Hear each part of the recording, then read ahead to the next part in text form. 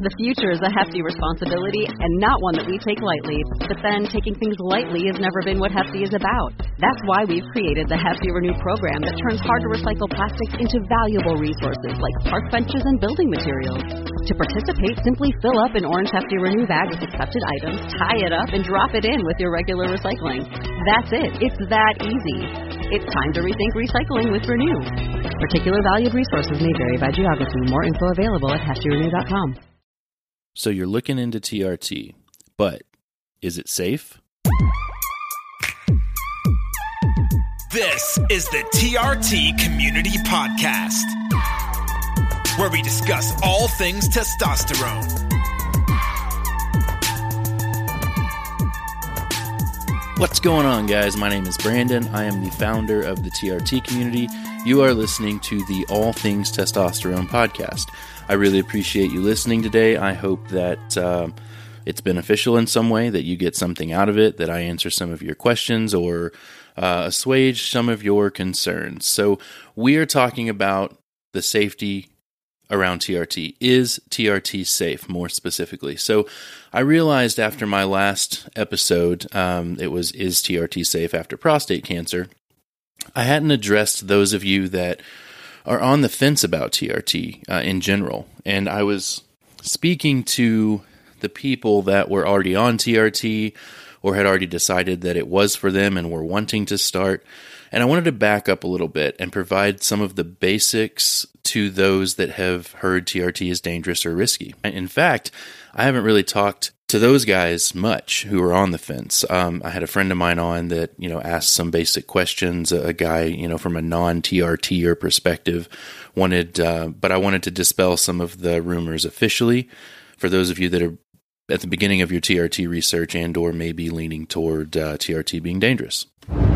So is TRT safe? Honestly, it's a fair question to ask. The media in general likes to polarize things, and I don't fault you for not knowing what to believe because you're seeking information.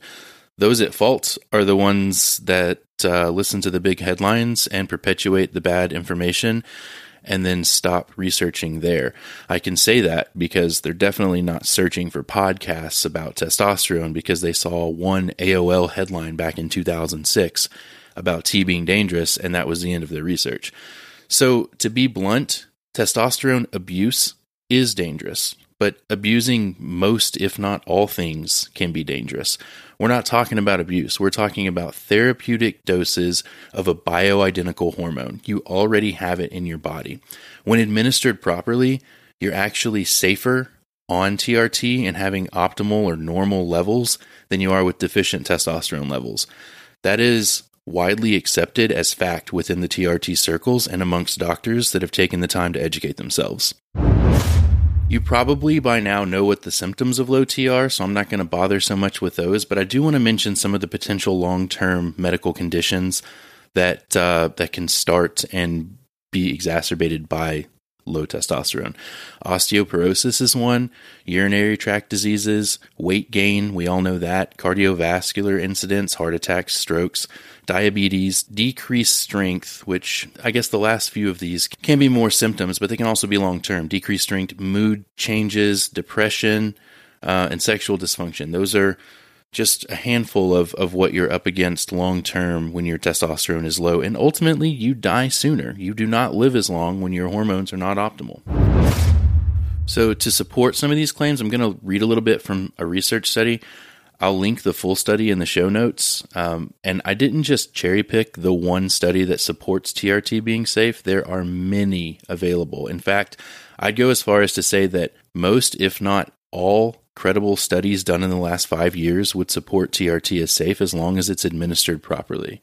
So this is directly from the research study. While TRT may increase serum prostate-specific antigen levels in some men, it often remains within clinically acceptable ranges, and it has not been shown to increase the risk of prostate cancer. Current literature supports that TRT does not substantially worsen lower urinary tract symptoms and may actually improve symptoms in some men. Limited evidence suggests that TRT may initially worsen obstructive sleep apnea in some men, but that is not a long-standing effect. So some of that's true. The sleep apnea can definitely be worsened. and you may need to begin using a CPAP or a BiPAP machine. But I'll tell you this, I feel better on T, and even better on T with a CPAP machine than I have ever as an adult. I guess my point is there may be things that have to change outside of just taking a testosterone injection. Unfortunately, it's not that simple, but adding testosterone and a CPAP, and the benefits are profound. More from the study. TRT may result in erythrocytosis in some men. However, long-term studies have not reported significant adverse events. What they're saying about this is that your hematocrit can rise, which causes your blood to thicken, essentially. You've got more red blood cells in the same volume of blood, so it's thicker. This is also true for some or many guys, honestly. But what you don't hear about in the media is that it's avoidable. You can manipulate your dosing of testosterone to reduce your hematocrit, or you can donate blood to avoid the elevated hematocrit. There are lots of things that you can do. You can eat grapefruit every day. All of these things help with the hematocrit. What you hear on the news is that some guy had a heart attack or a stroke because of testosterone, because he was probably abusing it and because his hematocrit was sky high and he wasn't doing anything. He was throwing all caution to the wind. He was ignorant and he was just going for gains. Therapeutic doses are low, and if they cause your hematocrit to rise, you can inject even smaller doses more frequently, and if that's still an issue, you can try grapefruit. You probably flip those, try grapefruit, then manipulate your dosing. And then if it's still an issue, you can donate blood, and then it's a non-issue. Every once in a while, and I've done an episode on this, people will crash their iron and ferritin levels, but, I think it's kind of rare. It's never been an issue for me. I've only seen it in a handful of guys that have talked about it. The conclusion of the study says the available evidence indicates that TRT is largely considered to be safe in most men with a small inherent risk of adverse events in selected high-risk populations of men with multiple medical comorbidities.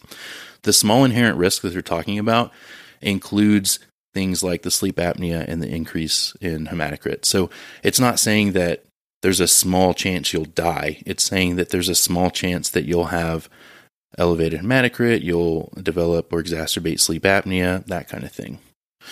So I know that especially once your T is low, the hardest part is doing the research and deciding whether you should start TRT or not. I've been there, obviously. I have a close friend that's there right now. I've talked to him on the podcast, and I'm going to talk to him again in the near future about his journey. I have another one that's kind of in a similar condition, so I get it. What I want to do is provide these little snippets of insight that will hopefully inspire you to keep looking, to keep searching, to keep researching, collecting information. I want to warn you to look for actual research studies, recent research studies. Don't let Dr. Google decide if this is for you. Don't let some daytime television commercial about a class action lawsuit from 10 years ago make this decision for you. It can be life-changing. But also, know this.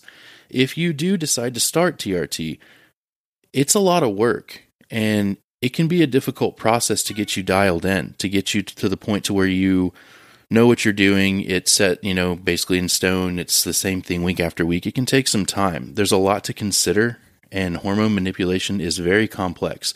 Unfortunately, it's not as simple as just injecting some T once a week or once a month, or rubbing on some gel and calling it a day. As your T increases, some other hormones will either be elevated, others will cease to be created. So it's important that you're well educated, because there's a really good chance that your doctor isn't. And you want to be able to know what's going on with your body. You want to know whenever you should suggest drawing some labs and looking at some numbers and what to look for and that kind of thing, because your doctor may not know.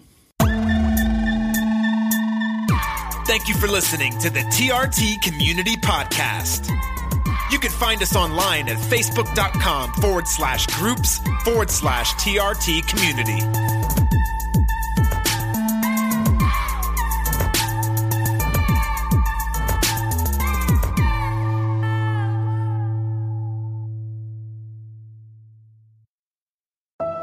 Ladies, at Essentia Health, you're not just a patient. You're a partner in your healthcare journey.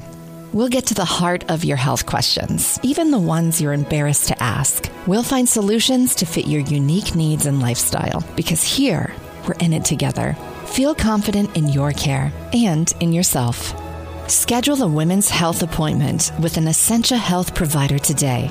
Click the banner to learn more.